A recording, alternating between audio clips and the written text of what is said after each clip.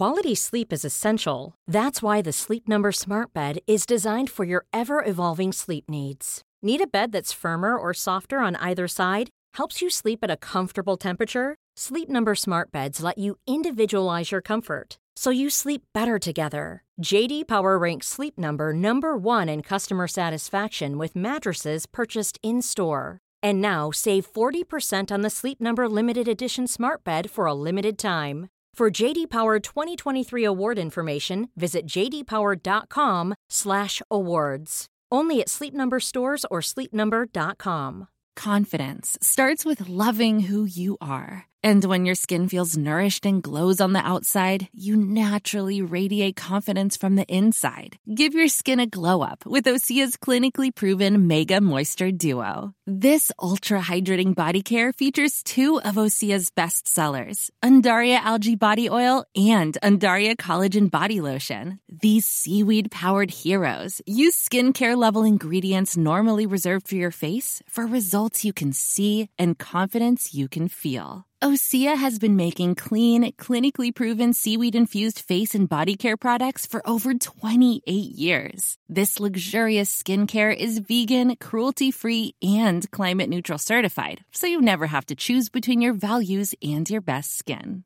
Glow from the inside out. Get 10% off your first order with code GLOW at OseaMalibu.com. That's OSEA Malibu.com, code GLOW. Hello and welcome to Made by Mamas, the podcast. I'm Zoe. And I'm Georgia. And we're here talking all things parenthood, tips and tricks, products we love, and brands that we can't live without. Let's get into it. Can we please just comment on how we've come dressed in identical outfits today? Yeah, I mean, the pinks are almost exactly the same. We've come in like pinky blazers with a t-shirt and some black trousers on. It's crazy. We're actually in uniform. Shall we just get rid of our husbands and marry each other? Maybe we should. Because mine is really pissing me off at the moment.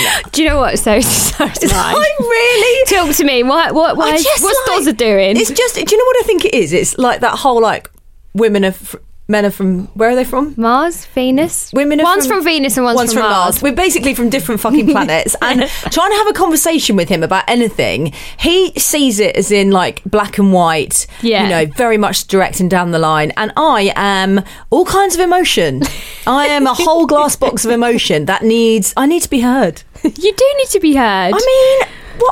and so it's very hard, isn't it? Because you do as men and women, we just do come from different parts of the world. Yeah, and we do see things very differently. Yeah, we're currently doing up our house, and the level of detail I just cannot cope with. In fact, last night my husband was actually laying in bed with a tape measure, and I literally thought, oh, this is new, and I thought I cannot take any more of it. Like the level of detail, talking about skirting boards, and I mean, goodness knows what else. And then now I'm getting into bed, and he's trying to talk to me about measurements. Did he measure his willy? No, but that would have been more interesting, wouldn't it? That's more fun than fucking skirting board chat. It is. I mean, please just get me involved when it gets interesting.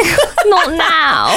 So basically, George and I, there's a chance we'll be divorced by next week. This could be a whole different podcast. If there's any divorce lawyers out there, please do get in touch with us. And if our husband's listening, only joking. This week's a really great chat. I'm so excited to have it. Obviously, you and I discuss a lot about our hormones, and the fact that we've got kind of fairly major PMT after our second baby that we never had before, so we thought, why not get like a proper doctor, a proper one, not a fake one, to answer all the questions. And all of the hormonal chat, fertility chat. We're going to talk gynae problems, and we've got a really fantastic guest today, and her name is Dr. Brooke Vandermolen. Should we get on with it? Let's go. So today is a real treat because sitting opposite us, not only is she probably one of the brightest women that we've met. I reckon. Yeah. Aside from me. Aside from you, G. Super knowledgeable, super mum of 2. Her eldest is 2. Her youngest is only 4 months old. Oh. She's trained as a doctor. She is the gynae mum on. We've just just confirm that is actually her name on Instagram. It's Dr. Brooke Vandermolen. Hello. Hello, thanks for having me. Thanks for coming on. Oh no, you're not our first doctor. I was going to say you're our first doctor in the studio, but second. But first of this year, so that's exciting. You've had some amazing guests, so I am very honoured to be here. Thanks for having me. We're really excited about this chat today because there are a lot of kind of conflicting questions and answers out there about certain aspects of hormones and fertility, and we just really want to kind of like strip it back and have a bit of a 101. Mm-hmm. So we asked you guys listening to send in your questions to ask Dr. Brooke, and can we just call you Brooke or should we call you Dr. Brooke? Please, Brooke is fine. We want to call you Doctor. It's very Grey's Anatomy, isn't it? Hello, Dr. Brooke. So we're going to put a Q&A to you today. Fantastic. I love a Q&A. Oh, yes. Ask me anything. Okay. Bro, I'm going to kick off with this one because this actually came up a lot. Postnatal hormones. So getting your period back and just feeling anxious, thin hair, shit skin on my chin. Would love some tips on addressing this if possible. When you have a baby, it's totally normal. You will bleed for a few weeks. Eventually that will stop. There'll be a bit of a gap and then you may or may not get your period again. And for some women that happens at kind of 3-4 weeks down the line, or you may not get any period for 18 months. So if you're breastfeeding... Wow. Yeah. If you're breastfeeding, what happens is every time the baby latches on, it stimulates the release of a hormone called prolactin.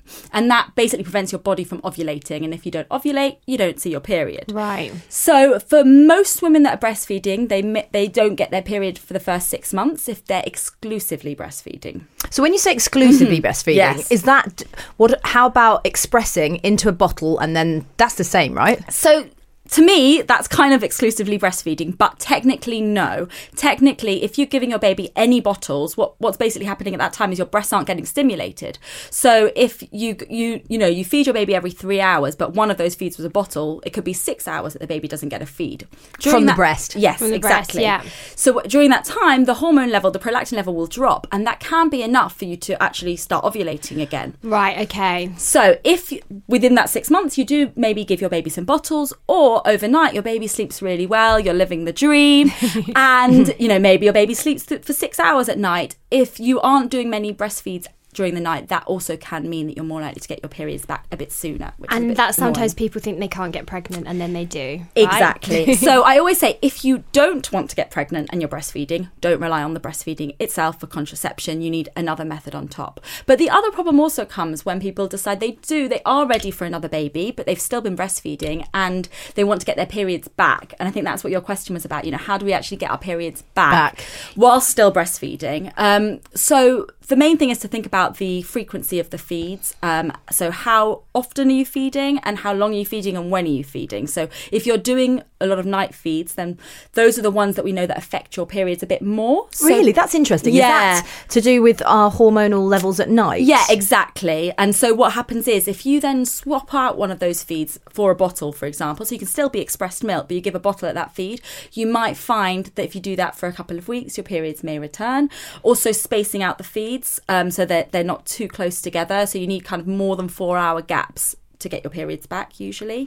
So they're the kind of main tips, but some people find they do all those changes and still their periods don't start until they stop breastfeeding entirely. And it's so variable. Each woman is so different. Yeah.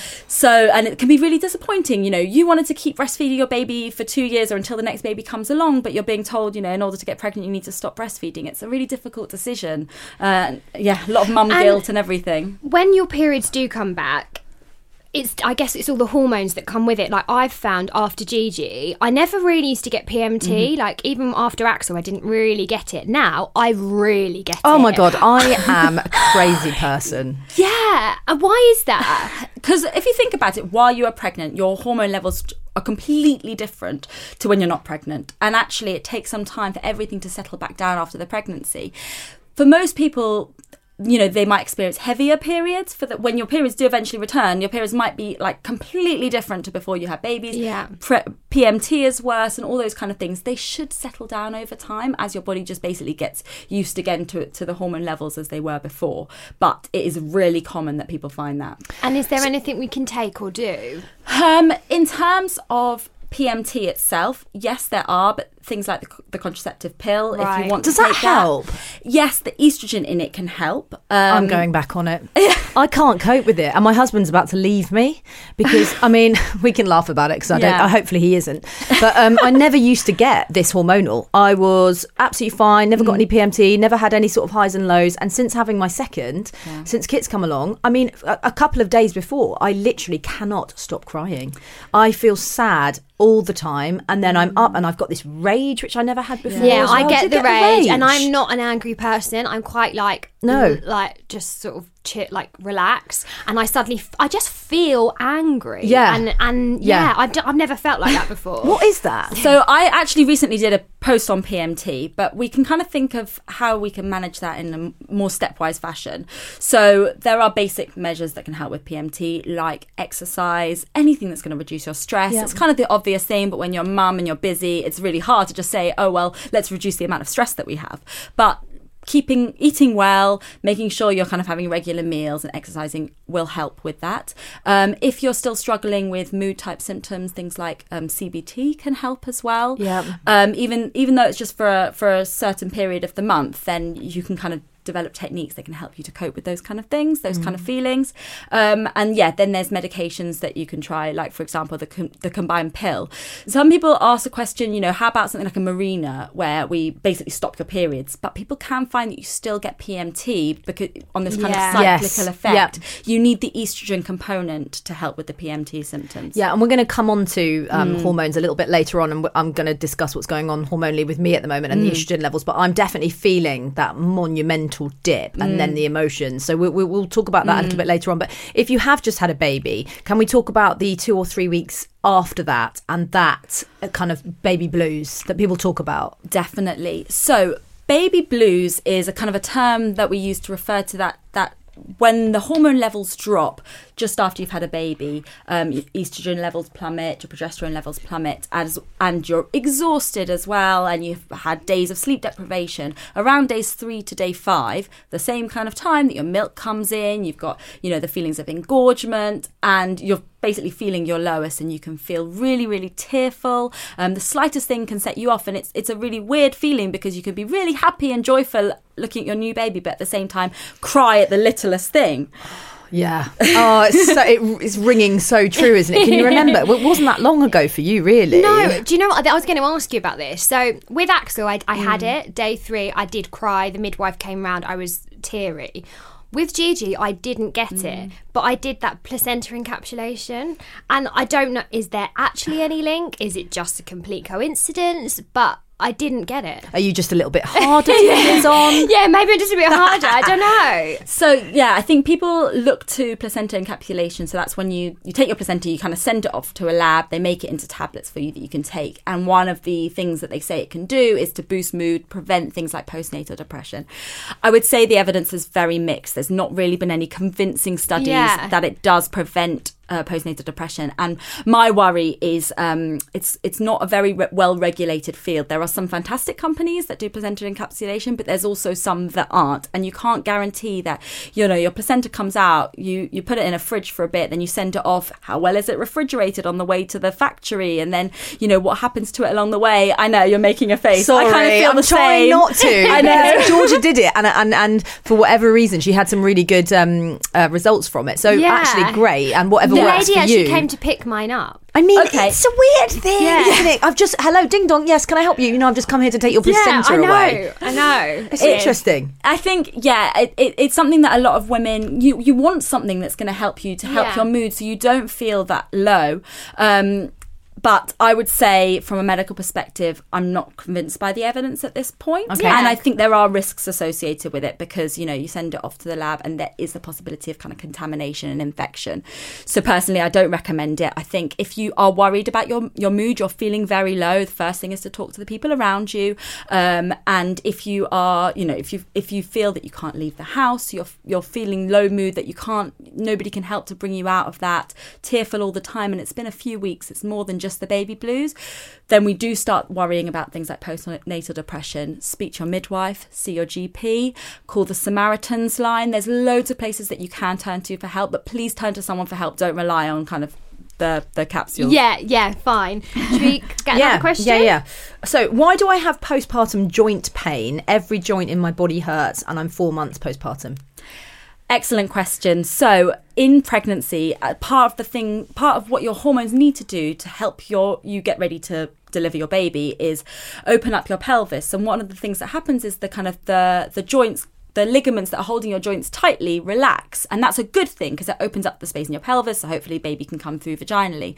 But all of your joints become a bit lax. And that's why we worry, when women are pregnant and they go, into exercise, for example, there's certain things that you might need to avoid because you don't want to cause damage because your joints are a bit more lax than they normally are.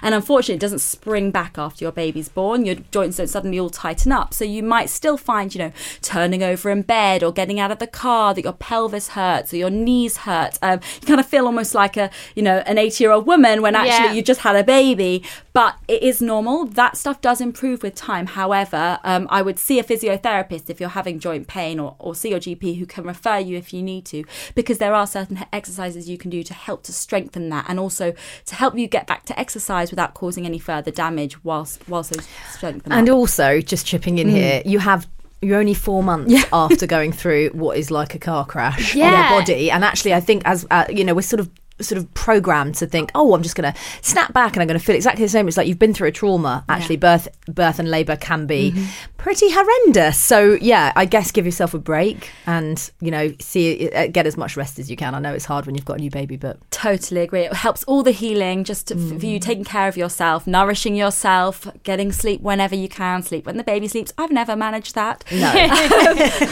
But and not putting pressure on yourself and things like exercise is just an additional pressure. Yeah, and even just going for a walk, Yeah. like you can get the same sort of benefits, can't you? Like, get out the house. feeling- Get out. exactly. Yeah.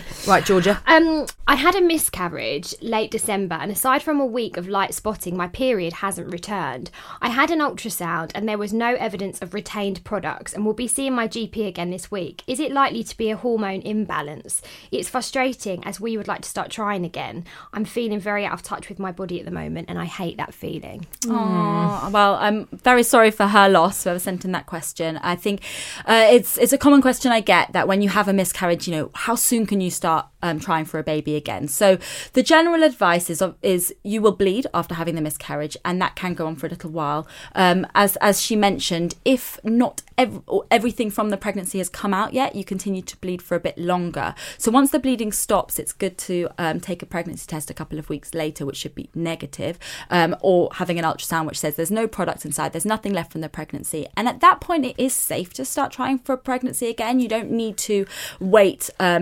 But we tend to advise you to wait till after your period because it makes it a bit easier to date the pregnancy. So we know exactly which point you got pregnant. But if you get pregnant before then, don't worry. But also, you've got to give yourself a chance emotionally. And on one hand, you feel like, go straight back in. The sooner I get pregnant, the better I will feel. One step closer to baby again. Yeah, exactly. But actually, remember that as soon as you then become pregnant, you're going to have to go through those early days and worrying about losing the baby again. And you do kind of need to have to be emotionally strong to take that. So you might need longer than your body needs before you're ready to try for a pregnancy again after a miscarriage or loss. So just kind of listen to your body and listen to your partner and just making sure that you do it at whatever the right time is for you. Okay. Here is a fertility question. My AMH is 0.2 and I'm 40. If I did IVF, I'd be unsuccessful. Am I better off trying naturally? Okay, so AMH is a hormone marker that we use. I know we said we were going to talk a little bit about kind of menopause and how we have a finite supply of eggs. So as women, we're born maybe with about 2 million eggs at birth. By the time we get to puberty, that's already dropped to a few 100,000. And then we lose eggs every month when we're ovulating. How many eggs do we lose every month on average? You'll lose one egg, but a number of them may start developing at the start. So although you ovulate usually 1 or 2 if you end up having twins, but most of the time you'll only ovulate 1 egg per month, but lots start developing and then one dominates and becomes the one that you lose. So that's basically why you don't make more eggs during your life. So there is a point at which there isn't any more, and that's when the menopause hits. AMH is a hormone level that we check that's a marker of how many eggs you have left. The anti-Mullerone hormone. Exactly. However, it's not a fantastic test. And there are companies out there that will kind of just randomly test your AMH and be able to tell you your fertility level. But actually, it doesn't really correlate in practice. What we would say is if you're thinking about having a baby, go for it. Try naturally. Give yourself ideally a year. However, if you're over the age of about 37, then maybe speak to your doctor a little bit sooner, so around 6 months. But give yourself a chance to conceive naturally, because even women with low AMH levels can still conceive naturally because you still have some eggs. You are looking at one exactly. right now. So just to put my own personal touch on this, I was told as well, to the person that sent the question in, that my AMH was so low that I wouldn't respond very well to egg freezing. We went through the process. I was injecting every day, and at the end of it, we could only get one egg, and they decided not to go in. So she was like, people with low AMHs generally don't respond that well. This was the information that I got to trying to harvest eggs and also IVF. She said, go away, see what happens naturally, and I got pregnant naturally. But she told me at that point that wasn't going to happen for me. So we were in a bit of a quandary. It was like, people with low AMH, do they not respond very well to IVF? So yeah, we don't like your GP. It completely is. Your GP wouldn't usually arrange that test for you because it shouldn't be part of the first question that someone, first test someone does when they say, I want to think about having a baby. Don't do it unless you've been struggling with fertility already, because it's just not a great test. Yes, by the point at which you are getting referred for IVF, that's the point at which we do the test, and it can tell us how likely you are to respond well to IVF, but you only want to do that with somebody that can counsel you properly about the test and what the results actually mean, and then giving you a plan, because otherwise you get faced with this horrible number and you get told basically you're never going to have children, which isn't necessarily true. And I guess it's just more pressure, isn't it? And everybody always says relax and it will happen, which is easier said than done. But I guess that's just another thing for somebody to have in their head and some doubt. How awful for this woman here who's basically been told she's not going to respond very well to IVF, but also her AMH is so low, so it's not likely she's going to conceive naturally. At that I was faced with that. At that point, you just want to dissolve. Let me tell you, to whoever sent us that message in, it can happen. I would just go away and start shagging. Yes. Exactly. I mean, best advice. There you go. Just call me Dr. Hartman. This is another one about fertility, and it's come up a couple of times. So both high and low BMI, and how does it affect your fertility? So either if it's really high or really low, and how does that impact us? Essentially, your BMI is a rubbish marker. We hate it to tell you if someone is healthy or not, but it is kind of the best thing that we have. And we say if you are very underweight, that will have an effect on your fertility. That's because people that are very underweight, it means that you don't have the high levels of hormones required to ovulate. And so if you're not ovulating, you may not conceive. So that's below a BMI of about 18. So women that are, extreme athletes, for example, often find that they might lose their periods, and that's if their BMI drops below a certain point. And also extreme exercise also does have a role. And then very, very high BMI will have an effect as well. Again, usually prevents you from ovulating. Also, women that have a high BMI may have PCOS. It's a term that's kind of thrown around a lot, but they polycystic ovary syndrome, exactly. But they do often go hand in hand, in that somebody that has PCOS may find it hard to lose weight. And if you have that condition, you also may be ovulating less frequently. So yes, it does have an effect both ways. If you have a high BMI and you've been trying to conceive for a while and you go and see your doctor, the first thing they'll often tell you is go away and lose weight. And it seems quite mean and like, you should treat us all equally. But the reason being, bringing your BMI down to within the right range will increase the likelihood that any treatments we give are actually more likely to work. And the same with being underweight. Okay. So it is them kind of trying to help you, but it doesn't come across like that often. Yeah, that's interesting, isn't it? Before we get into another question, I kind of wanted to just jump backwards slightly, because we got onto the subject of the fact that we're born with a finite number of eggs, but this is actually quite interesting. Why are certain people born with more eggs at birth than others? Yeah, I mean, everyone will have a different number when they're born, definitely. So I don't really have many eggs left. So is Georgia going to have been born with more eggs than me? Or have I lost more than Georgia along the way? It could be both of those things. But that's so weird. Yeah. But our bodies are so weird and so variable. Yeah. And that's why what works for one person doesn't work for somebody else. But why are we not taught this stuff at school? Why do we not know about this? This is such a frustration. Obviously, early menopause runs in my family. 41, 40, my sister at 32. never got to have her children. I'm 37 and I'm showing signs that I'm perimenopausal now. But it's only since my mum started talking to us about this about 5 years ago that we started to do some research and investigate it.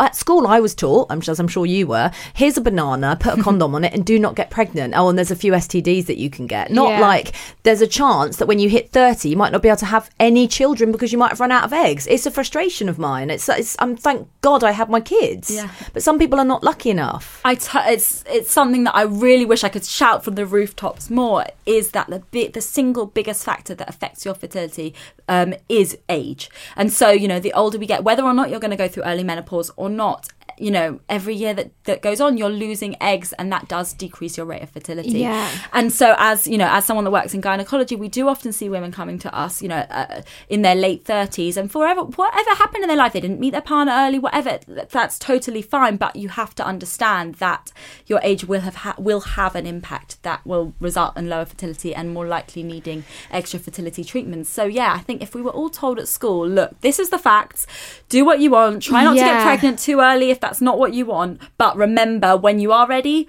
try not to put it off too long. Would there be an opportunity for us on the NHS to get our eggs frozen in our 20s?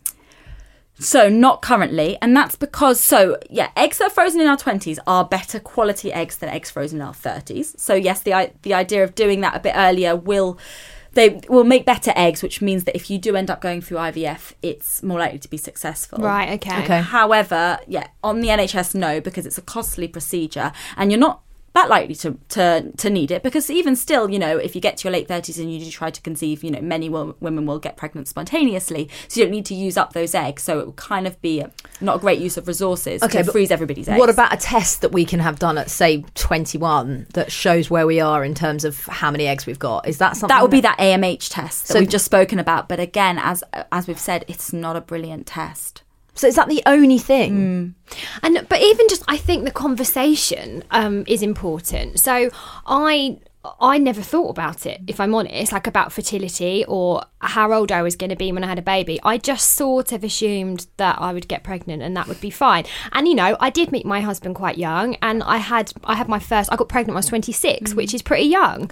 So everything ran smoothly. But a lot of my friends are, the same age as me, 30, haven't met anyone yet, are heavily into their careers. But because we've had the conversations, they are quite aware about their fertility. But I think a lot of people are really naive to it and they don't think about it because no one chats about it, no one talks about it. Yeah, it's almost taboo that you shouldn't tell somebody, that age will have an impact on your fertility, because you don't want to upset them. And as women, we want to have it all. We want to have that great career. Exactly. We want to maybe get to that high point in our career, because also in your mind, it gives you some leverage. If you're further along in your career, by the time you say, I need to, have some maternity leave, hopefully they'll give you a better package or whatever.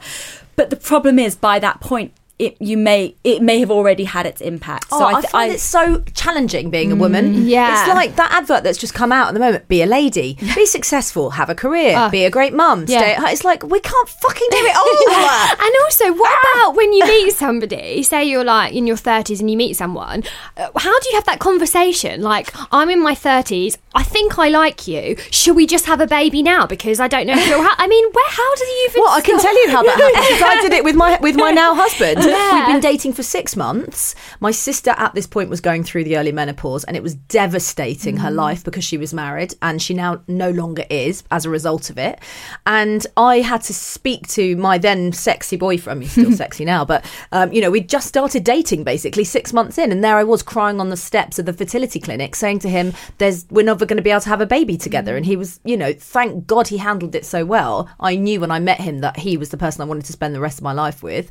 But it was really uncomfortable, and it's not something that I wanted to go through, but we had to move quickly. Yeah. And thank God it's worked out. And I think that's what we need to offer women, is let's have the conversation. Let's make sure everyone knows, age has an effect. Fine. Okay, we've said it. It's there. And then just supporting each other, because you never know what your life is going to throw at you along the way. And you kind of need to be able to get the support that you need at each point, so that when you do meet that partner and you're ready, you can go for it. I'm going to start lobbying Parliament.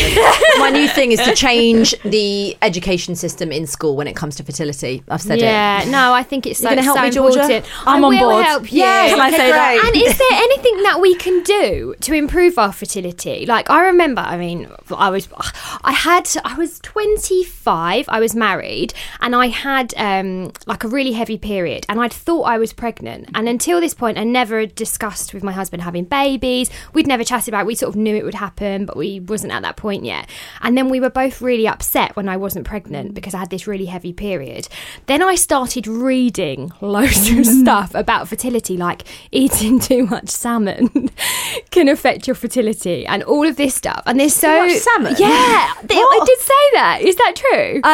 Not that I'm aware of. Yeah, I think we but do this- need to be so careful because anyone can sell you anything. If they that's say, ridiculous. oh yeah, if you eat this, then you can get pregnant, and it's so easy to What are the sell. big ones? Smoking? Yes, smoking and exercise and BMI. They're the big things that are definitely going to impact your fertility. Understanding your cycle. So that's the main thing I would Yeah. say. If you haven't already, it's one of my top products that I was going to say is track your periods. Make sure you understand your body and you know if there's something that you're going to need to work on earlier. For example, yours are really irregular or they're extremely heavy, which may be the sign, of having some sort of underlying gynecological condition. You want to identify that earlier so that Right. we can help. They're Yeah. the best things I think that you can do. Making sure you're taking folic acid as Folic- well if oh, you yeah. are Folic acid, trying for a baby. Those are really key things. In terms of fertility boosting, and there's so many products that claim these things these days, but just make sure you kind of get your evidence from a reliable source. Yeah, Okay. because some people have like written in about some myths, like having your phone in your pocket affecting your fertility. And actually, this recently, I was talking to one of my husband's friends, and he was saying he doesn't put the heated seats on in his car anymore. That's because not they heat necessarily up a the myth. balls. Yeah, yeah. That's not a myth. Oh well, Yeah. this is good. Yeah, I mean, what's true and what is Don't sit on a radiator. The male testicles and sperm inside are sensitive to heat, which is why the testicles sit outside the body rather than inside. So yes, heat is important, but a man that hasn't got any other underlying issues can go about his normal life wearing normal underwear, and they should expect to have kind of normal levels of sperm. If you're getting into the realms that they're already very low, then certain things like this may affect it. But don't go out and kind of ban your husbands from using the seat warmers once in a while. It's very unlikely to have any kind of significant effect. Okay, cool. So we'll be back right after this.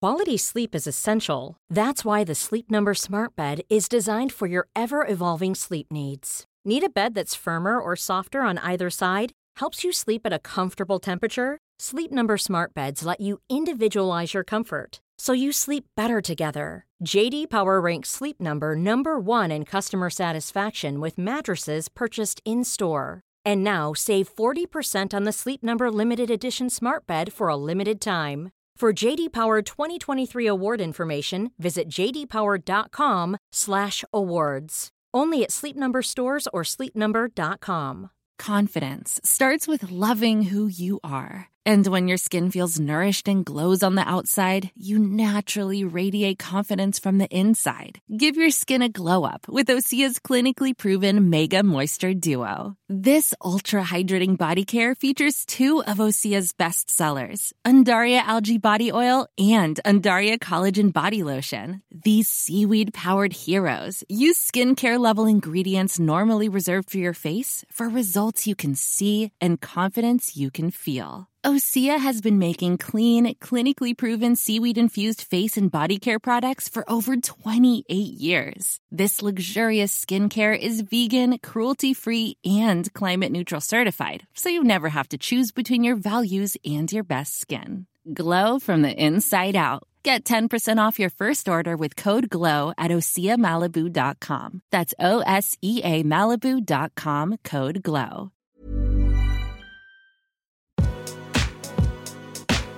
Now, where were we? Someone's messaged in about their husband having a vasectomy and saying that one of the testicles is now a lot tighter and higher.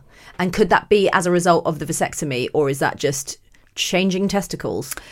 I'm not a urologist, so No. I'm not a specialist in that area. What I would say is I'm not aware that is a normal kind of side effect of having the procedure. So I'd probably just tell them to pop along, see their GP, because it's quite important to be familiar. Well, for the man to be familiar with their testicles, or you can be familiar with your own, just because we should, in the same way we're checking our boobs, they need to be checking their testicles as well. Right. And so if they are changing in size, any lumps, bumps, things that are unusual, rather than just assuming it's because of the vasectomy, I would pop along, get your GP to check it out, and then they can always get an ultrasound if there's anything that they want to kind of look at further. Nice. I like that. Cool.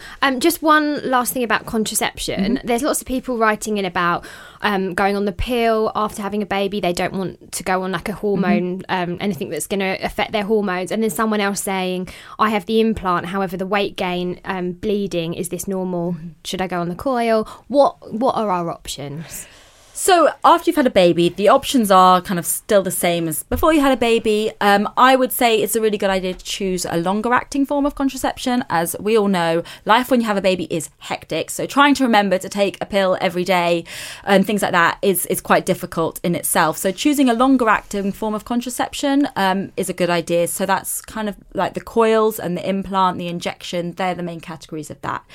If you would rather avoid hormones, then the best option is probably something like the copper coil, because that doesn't have hormones in it. So it won't affect your periods. It won't usually have those kind of effects like weight gain or skin changes, those sorts of things. It's hormone free. But many women do experience heavier periods than they would with the other forms of contraception. But yes, the same options are there, and I think it's best to just discuss with the doctor your own needs. So what your lifestyle is like, when you're next planning to have another baby, how your delivery went. If you had a really traumatic birth, for example, the idea of somebody putting a coil in actually can bring back bad memories, so you may want to avoid that. So it's best just to discuss with your doctor your own needs, when you're going to next have a baby, how long you're planning to be on contraception for, maybe how your birth went, and you can choose the right contraception for you. And also I think slightly it's a bit of trial and error, because there have been certain contraceptives that have worked for me. The pill was really great. I then decided to have the implant because I was forgetting to take the pill. I bled for 8 months. I just spotted the whole time. So I think a little bit trial and error with these things. And as you said, Brooke, talk to your doctor about your best options. So a message from a lovely lady saying, how do I get through with hyperemesis? I did it last time and I don't think I can do it all again. Now just explain to us what that means. So obviously, as most of us know, when you get pregnant in that first trimester, it's quite normal to feel nauseous, maybe even vomit. But that vomiting can become extreme to the point that you're not able to keep food or fluids down. And that's what we call hyperemesis. It's what Kate Middleton had. There was quite a lot of press around it at the time, where you kind of reach the point when you actually need to go into hospital to get IV hydration, for example, because you're so sick all the time and it literally takes over your life. You are unable to go to work, unable to look after your children. It's a really debilitating condition, and it's kind of something that doctors will say, it'll get better, it passes. But when you're going through it, it can be have such profound effects. It's really difficult. Well, yeah, I mean, how does that happen? I mean, if that had happened to me with Gigi, I'm not sure how life would have run. Yeah, really. Well, exactly. And then I think when it comes to planning your next pregnancy, the memories of that can be enough to put off having more children. And there are many women that may have gone through hyperemesis that might be thinking, I always plan to have 4 children, but actually the idea of even going through it one more time is really scary. So I think... Is it a hormone imbalance? It's not. It's just being very, very sensitive to the hormones of pregnancy. Okay. Yeah. So if you've had it in your first pregnancy, is it very likely you're going to have it again? Yeah, not everyone gets it again. Right. You might experience it in very different ways. I had no nausea and vomiting with my first pregnancy really at all. Second time, I was vomiting 3 times a day, which I would say is probably not to the point of being hyperemesis. I didn't have to have medication in hospitals, but it was even debilitating to that extent. And that was a completely different experience from my first pregnancy. So yeah, you can definitely have a different experience. And so yeah, there's hope that if you had hyperemesis before, you may not get it next time. Yeah. But I think prepare yourself for the fact that it will. And what that means is put in place certain things. If there's people around you that you can have support, so telling family early that you're pregnant, having them around, if you've got parents that can come and stay with you maybe for a bit, telling your work early. If you know that there were certain medications medications that worked for you in a previous pregnancy, maybe asking the GP for them in advance, so that you'd be able to start those before it gets to the point that you can't go about your daily life. This is interesting. I have 2 boys and I would love a girl. Is there anything that you recommend to increase my chances? I'm really sorry. I hate to be the bearer of bad news. There is nothing out there that has been proven to show that you can kind of determine the sex of your baby. Apart from our Chinese chart. Yeah. Apart from that. Oh yeah. No, that's not foolproof. No, it really isn't. None of the positions, legs in the air from behind. Sorry, even like people say like which day you have sex on is going to affect. I'm afraid. Yeah, there's no evidence that it works. Some people be like, we might as well try. But yeah, I wouldn't go for having another baby just because you only want to have a girl in the hope that one of these techniques would work for you. You can't be sure they will. Yeah. So a question that I wanted to ask, I'm obviously going through some sort of tricky hormonal period at the moment where we're not really sure what's going on. I've had a couple of blood tests, but my period cycle's doing really strange things. So I had a very regular 28-day cycle even before and after the babies, and then in the last 6 months it went 28 days, 21 days, 14 days, and then I didn't have a period for 48 days, and now it's on a 14-day cycle, 15-day cycle. Oh God, that's really difficult for you. Oh yeah, I mean 14 days. My husband hates me at the moment. I'm sure.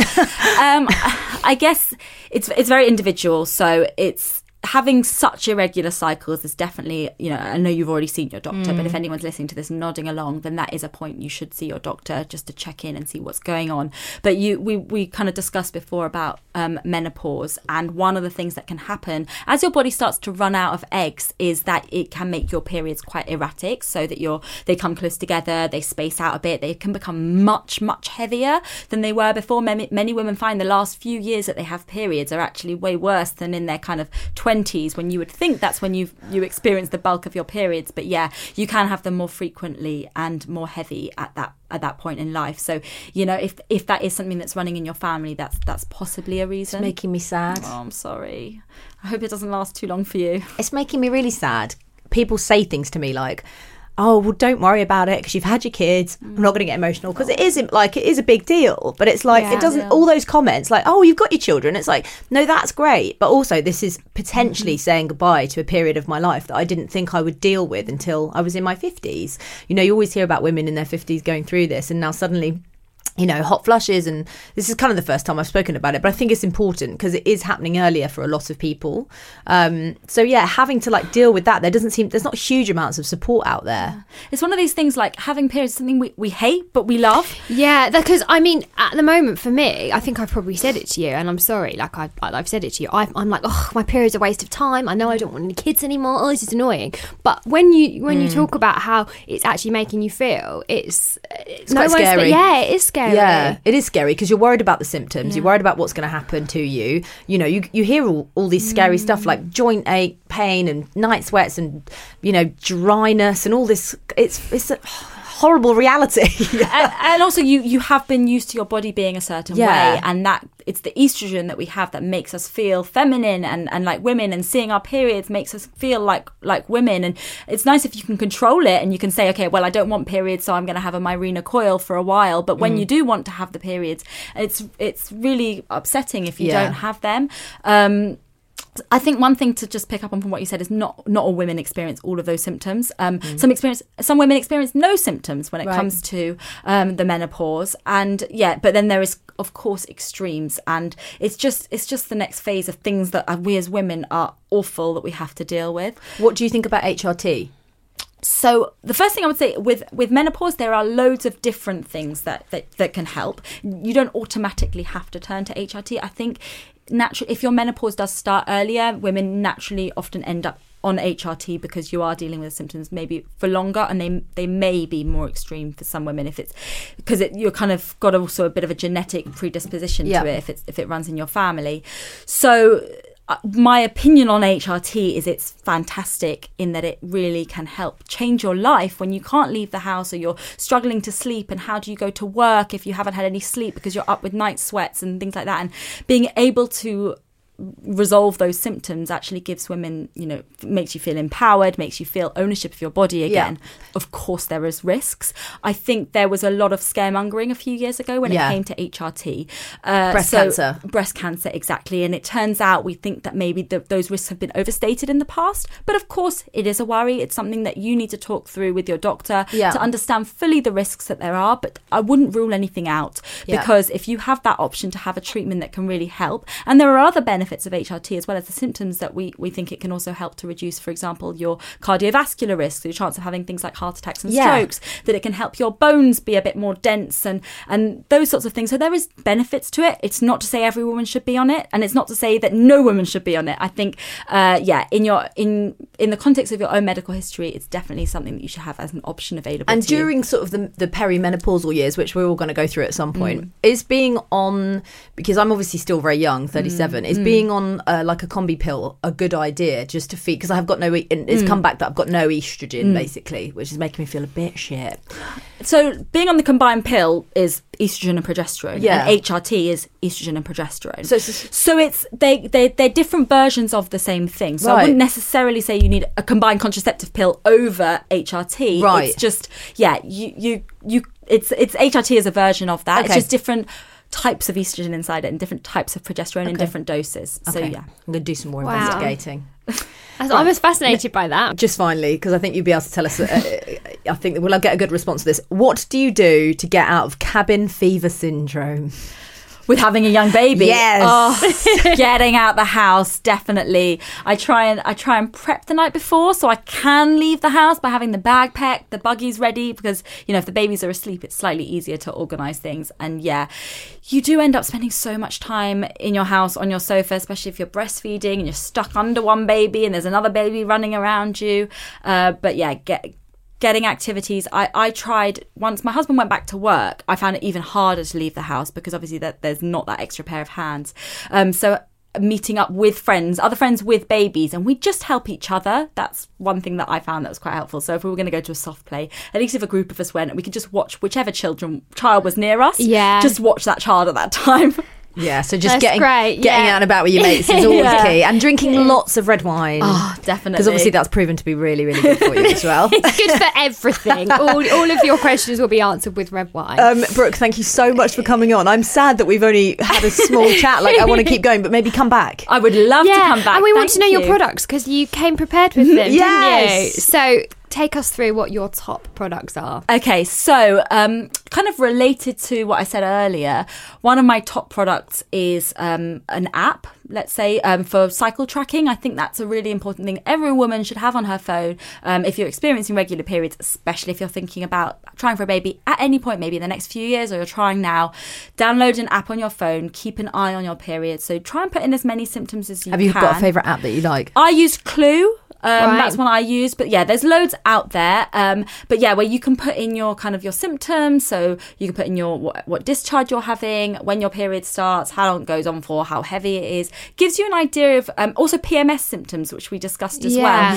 If you go to your doctor and you want to talk about PMS, the first thing they'll ask for is kind of your cycle diary, because that's it's in the actual the NHS guidelines about managing PMS. You need to see what their cycle was like for 2 months. So at least if you've got the last 6 months worth, and you can say my moods, I was feeling more depressed on this, started this day, and it happened every month. That's really helpful information. Yeah. If you have got hormonal contraception, some of that stuff, some of the other stuff may be less accurate. So putting in your discharge and thing, it's not so relevant if you're on hormonal treatment, but if you're not on any, then that would be really useful. Do you think our partners are ever going to really understand what happens to us hormonally?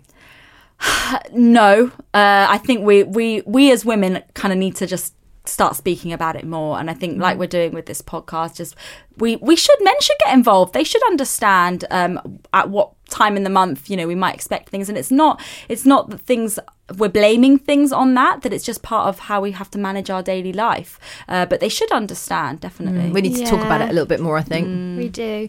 And what else is on your list?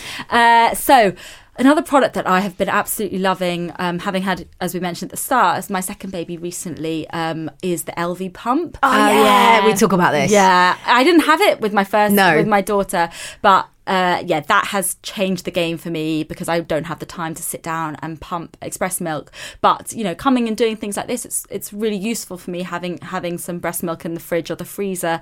So I've loved that pump because I can do all the housework while still pumping, or I can cook a meal or whatever. Yeah. And I don't have to kind of sit stuck, you know, on the sofa pumping in addition to all those other things on the to-do list. Amazing. Yeah. So yeah, that's a definite one. Brill.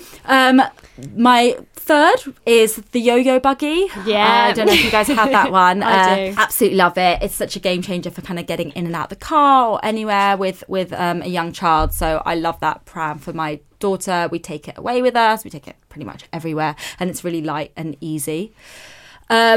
My fourth one is the Shiseido Synchro Concealer. Oh, Because- this is a new yeah. one for us. Is this Yeah. because no one can say it properly? Is it Shiseido? That one. I say Shiseido. Yeah. You can tell I'm not a beauty But no, blogger. because I don't know. I never get it right. I end up going like Shiseido. Yeah.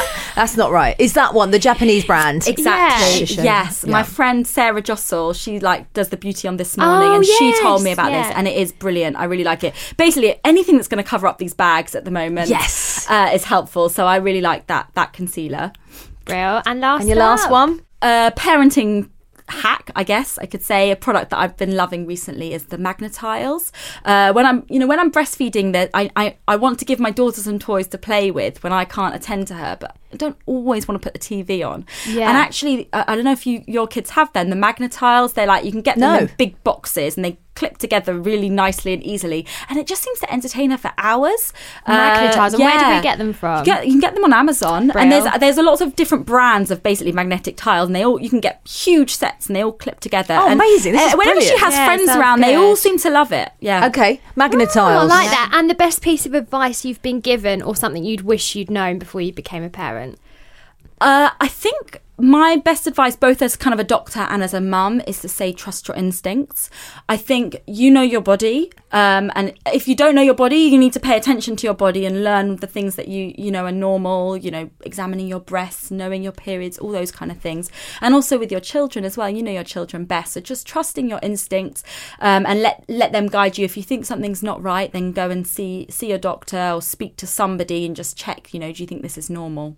Yeah, I mean, so many amazing questions in there. Thank you, Brooke. Thank you. Yeah, I'm fascinated. I feel like I'm going to take away so much from that chat, and I hope everyone else will, because Yeah. I'm just like, my mind is blown by so much of what you said. You're amazing. Oh, thank you. Well, I think the reason I like to talk on social media, blogs and everything is I just think there's so many taboos out there about women's health, about fertility and periods. And we just need to talk about this stuff more and with kind of the right kind of information and just being supportive to each other. So thank you so much for having me on here to get a chance to talk about these Thank things. I feel like we brought magic here today. No, To be continued. love that. Thank you, Brooke. Thanks. Thanks.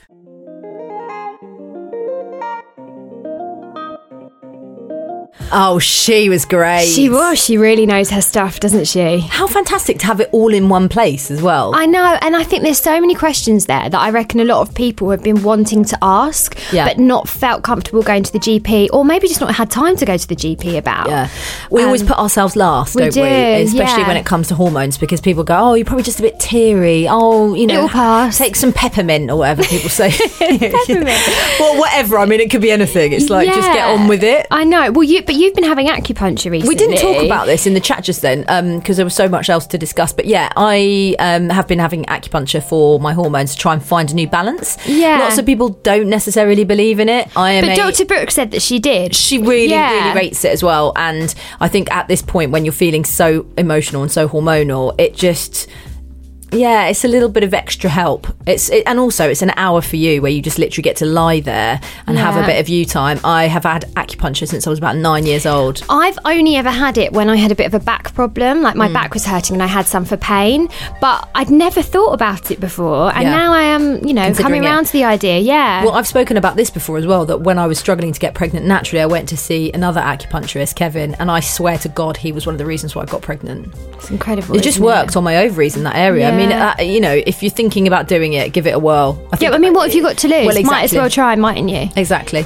Well, that was lovely, but we're not going to do products this week because we feel like Dr. Brooke was really informative. Yeah, we don't know better than her. We do not. We do not. No. But we will be back same time next week for more chats. If you want to rate, review and subscribe to the podcast, that would be really great, because if you do subscribe to it, you kind of get your alerts for every week as well, so you know when it's coming. Yeah, and also leaving us a review really helps get the podcast out there, which is really what we want. Yeah. Also, please drop us a message at Made by Mamas or on Zoe's own channel at Zoe Hardman. And as I said, we'll be back next week. Can't wait to see who we're talking to then. We'll see you then.